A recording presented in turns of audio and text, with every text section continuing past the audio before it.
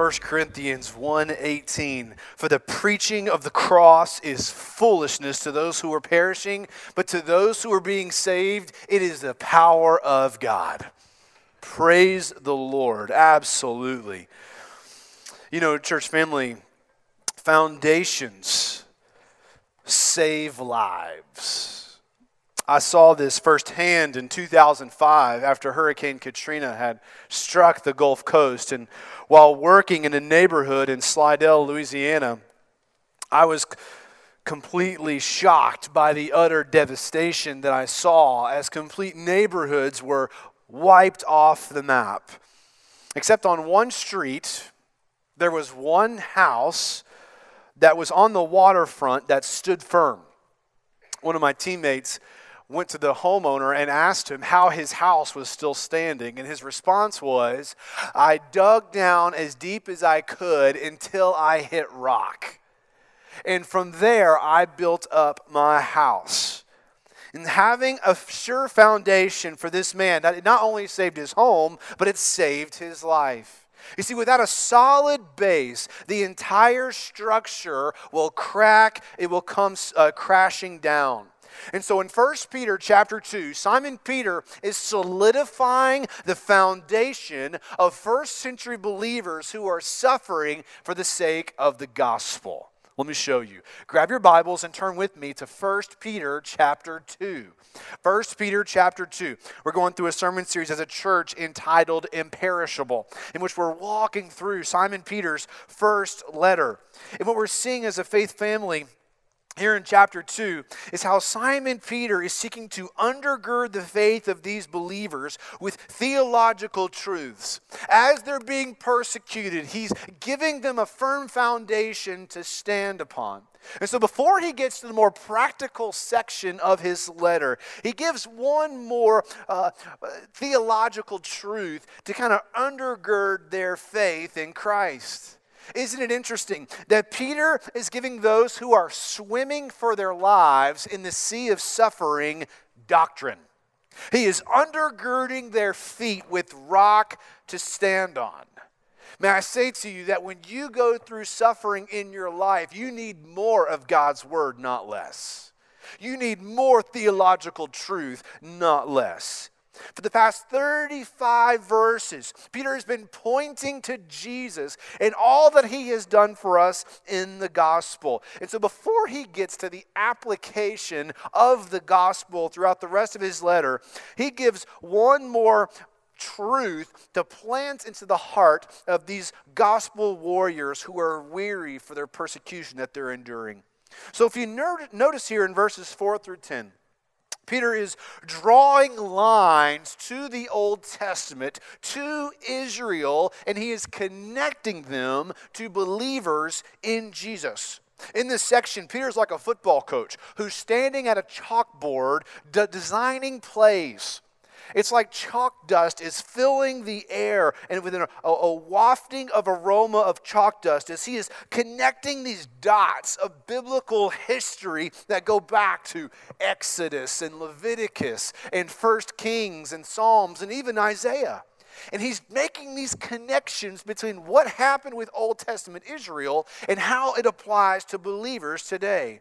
And he's bringing these Old Testament scriptures and he's bringing these rich theological truths to bear on first century Christ followers. And praise God, even though you and I are 1900 years removed from the original audience of this letter, the recipients of this letter still has a life-altering, mind-blowing truth for you and I to live out today. And so this morning, as we're going to see in the text, I want you to see there's two ways that the gospel foundation of Jesus, it works for the church. I want you to see this here in the text. First, the gospel foundation, it creates a new purpose for God's people. It's a new purpose for God's people. Look at verse 4. Simon Peter writes, as you come to him, a living stone, rejected by people, but chosen and honored by God, you yourselves as living stones, a spiritual house, are being built to be a holy priesthood, to offer spiritual sacrifices acceptable to God through Jesus Christ. For it stands in Scripture, "See, I lay a stone in Zion, a chosen and honored cornerstone, and the one who believes in him will never be put to shame. So honor will come to you who believe. For the unbelieving, the stone that the builders rejected, this one has become the cornerstone, and a stone to stumble over and a rock to trip over. They stumble because they disobey the word. They were destined for this." Peter writes, verse 4, as you come to him, that the tone of this phrase is that of intimacy and closeness. As you draw near in your personal relationship with Christ. You see, the gospel is not just information to know, it's an invitation to come. And here Simon Peter is saying, as you draw near to Jesus, verse 4 is a living stone. Now that's a fascinating title that Simon Peter is giving to the Lord. It's an oxymoron. It's two words that don't go together. Kind of like jumbo shrimp, or act naturally, or Kentucky football. Okay? They don't go together. They don't work. We can all agree that stones are not living beings. But here we see Simon Peter saying, this is a living stone. What's Peter saying? Well, he tells us in verse 6. Jesus is the chosen and honored cornerstone in Zion. He is, verse 7, the stone that the builders rejected that has become the chief cornerstone. He is the rock, verse 8, that people trip over. Don't miss this truth in your notes. Jesus is the chief cornerstone upon which the firm foundation of the church is built. You see, the chief cornerstone was the first stone that would be laid for a building, and from that one stone, all of the other stones for the structure would take their mark from that first stone. If this stone was off, if it was not laid correctly, the rest of the structure would come crashing down. Well, the church's one foundation is Jesus Christ. He is the one upon which the whole structure of the church stands firm. And he is the living stone because of the resurrection. Yesterday I was listening to the radio and I heard a news report about a celebrity cult personality leader who has died. And all of his cult followers are now totally walking away from what they first believed.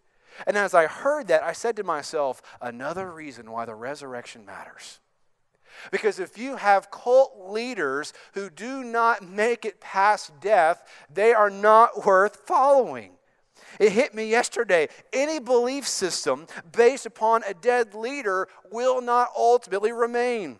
Whether if that belief system is based upon Joseph Smith or Jim Jones or Muhammad or any other religious leader, their bones are in the ground. But Jesus, the chief cornerstone, he died and rose again. He is the living stone who lives forever. But this living stone, verse 4, was rejected by people. He was, verse 7, rejected by the builders. The Jews and the religious leaders, they scorned Jesus. They hated Jesus. They wanted to kill Jesus. So when God's appointed time came, they captured him in the dead of night. He stood before Pilate and the Jews to give an account, and they all raised their voices and shouted, "Crucify him! Crucify him! Crucify him!" They rejected the chief cornerstone of the church. They stumbled over the one who was to come and die for them. He is the stone that the builders rejected. Even though the living stone was rejected, however, don't miss last part of verse 4. He was chosen and honored by God. God looked upon his son and said, "That's my boy." We see this in Matthew chapter 3 at Jesus' baptism. When he comes up out of the water, the Spirit of God fell on him like a dove, and a voice from heaven said, "This is my beloved Son, with whom I am well pleased." Jesus is the living stone, rejected by man, but the chosen and treasured by God.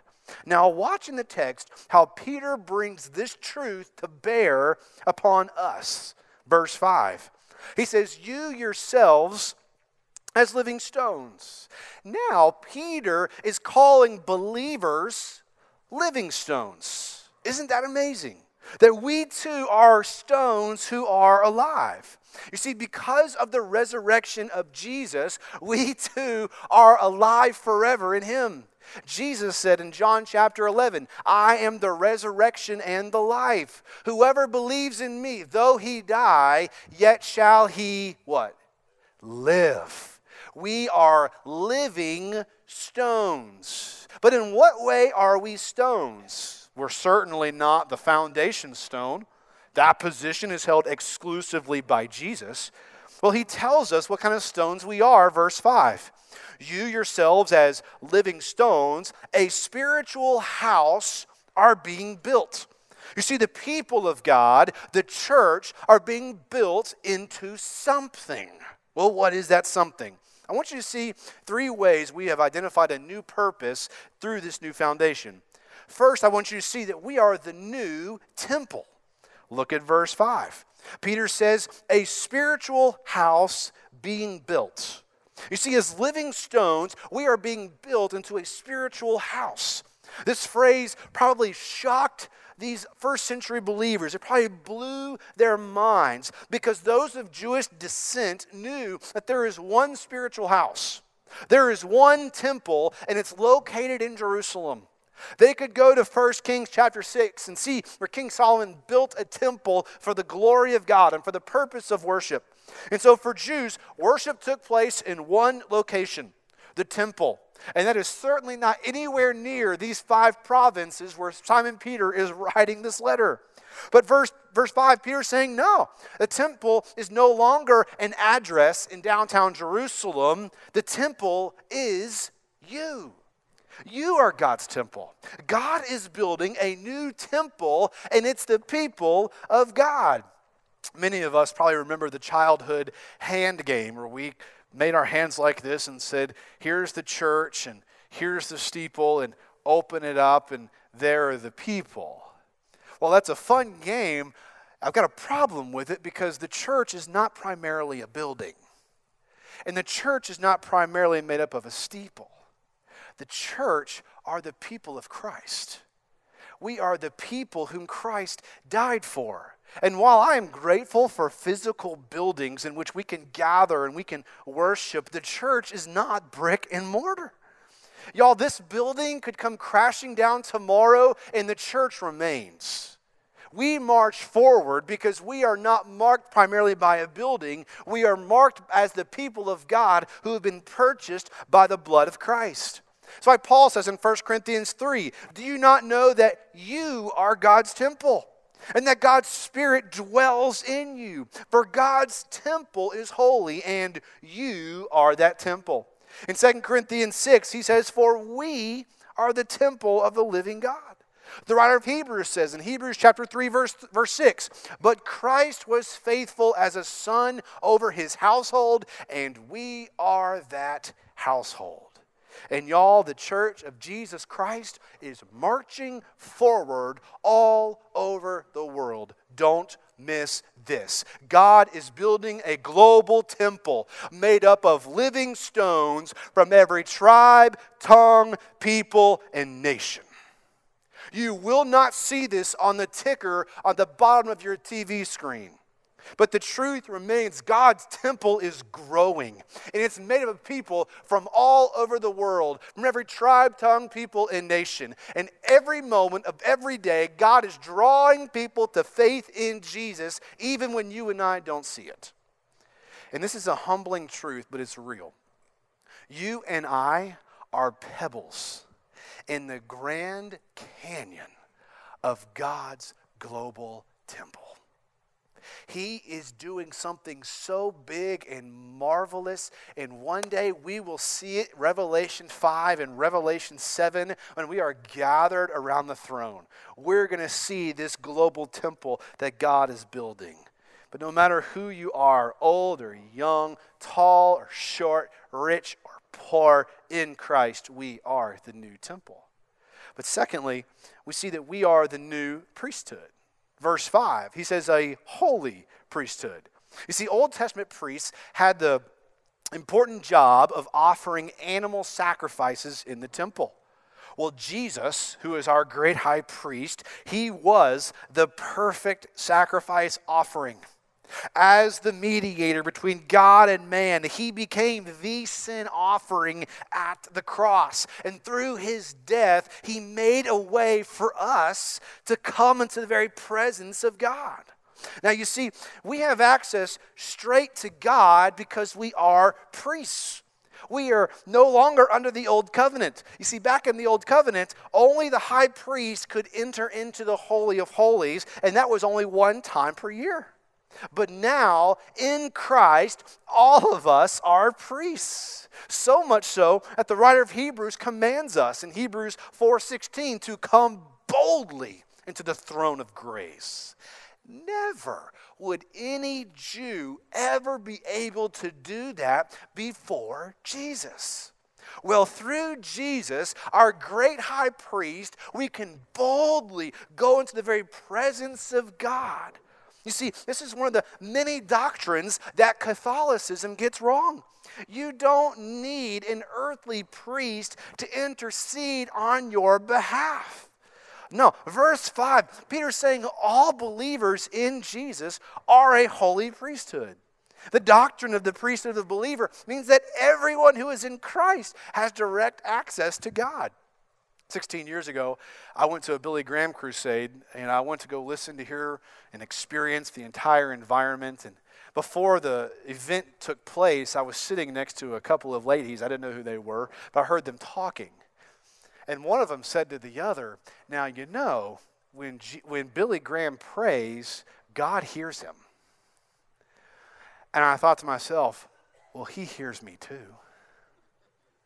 And in fact, he hears the prayers of all believers who are followers of Christ.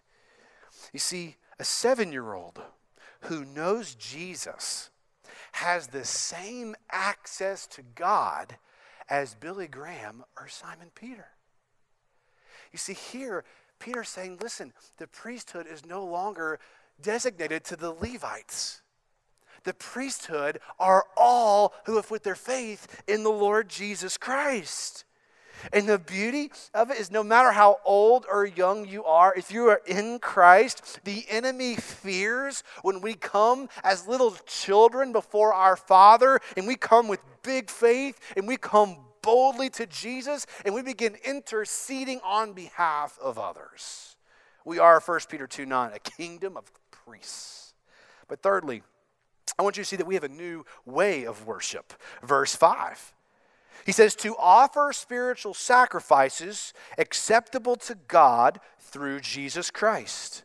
Old Testament priests, once again, they would offer animal sacrifices to the Lord, and the blood of the animal was shed for the forgiveness of sins. But it was insufficient. Priests would have to come back year after year after year to keep providing these sacrifices because it was never sufficient. It was never enough to cover all of the sins of the people. But Jesus, the Lamb of God, was nailed to the cross as a once-for-all sacrifice. And when Jesus died, the curtain in the temple that separated man from God was torn top to bottom. At the moment Jesus died, God says, I have made a way for man to come into a right relationship with me. And it's through my Son. Now this has huge implications for us. Verse 5, as the new priesthood. You see, we no longer offer up animals as a sacrifice. No, we worship now by offering ourselves. Paul says in Romans chapter 12, verse 1, therefore I urge you, brothers, in view of God's mercy, to offer your bodies as a living sacrifice. There's another oxymoron. That we are holy and pleasing to God. Why? Because this is your spiritual act of worship. You see, for believers, the holy lives that we live, this is now our worship. all of your life is worship. From the type of clothes that you wear, to how you drive, to how you work at the office, to how you relate with family and friends, with how you play at the ball field, with how you eat food, with the way that you parent, and how you connect in your relationships. You see, worship is not constrained just to Sunday mornings. Worship is all of your life. It's everything you do, Monday through Sunday. It all counts. It's everything we do. And so the worship is no longer just constrained to Sunday mornings when we lift our hands and we hear God's word and we give our resources. No, worship is every moment of your life. And so Peter's saying, listen, worship is no longer about sacrificing animals. Now it's about you as a living sacrifice. You are now living for the glory of Christ. You now live for something bigger than yourselves. Worship is not constrained to Sunday mornings, but extends into every moment of your life. Which means you give God your best in here and you give God your best out there.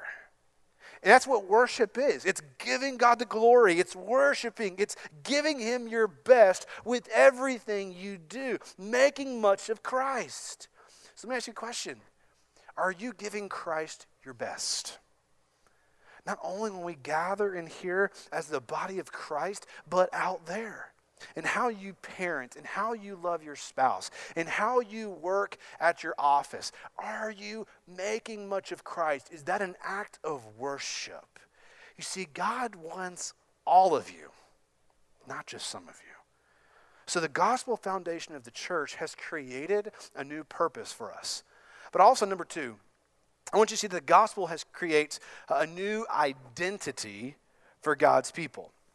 Peter says here in chapter 2, verse 9, he says, "But you are a chosen race, a royal priesthood, a holy nation, a people for His possession, so that you may proclaim the praises of the one who called you out of darkness into His marvelous light." Once you were not a people, but now you are God's people. You had not received mercy, but now you have received mercy. Peter says, "But you," verse 9. He's making a distinction here between unbelievers that were mentioned back in verses 7 and 8, those who have rejected Jesus, versus those who are in Christ. What's interesting to me about verse 8 is that in one sentence here, Peter presents the tension between God's sovereignty and man's responsibility.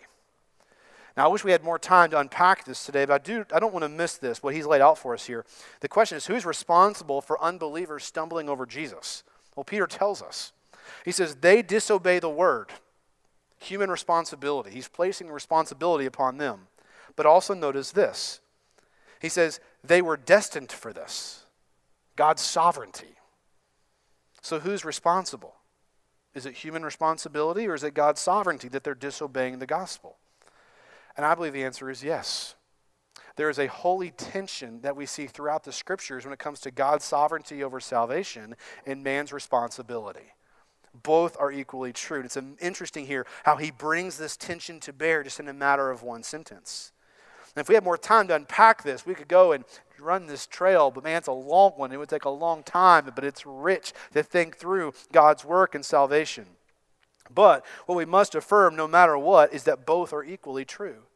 God is sovereign and man is responsible.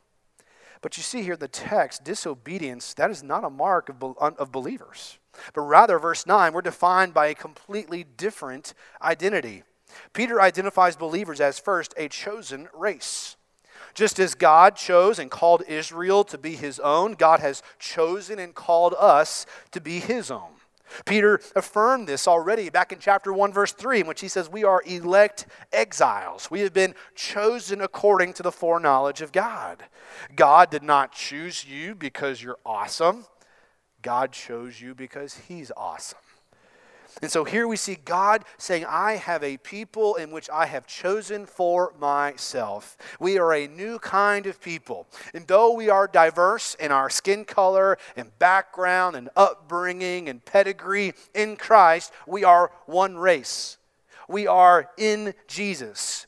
There is no male or female, Jew or Greek, black or white, Roll Tide, War Eagle. We are a chosen race. We are one. And y'all, we're living in a date and time in our country in which race is a hot button topic issue. It seems like right now our culture is made up of people who are talking at each other, but no one's listening. No one's humbling themselves. May I say to you, we as the church should be leading the way because we are a chosen race. Regardless of the pigmentation on your skin, we are a chosen race. We're one. Doesn't matter what you look like on the outside. Doesn't matter what's in your bank account. Doesn't matter what your political ideologies are. It matters, are you in Christ? And if the answer is yes, we lock arms. And we're together. We are together for the gospel, which is why we continue as a church will renounce and we will put away any racism, any form whatsoever.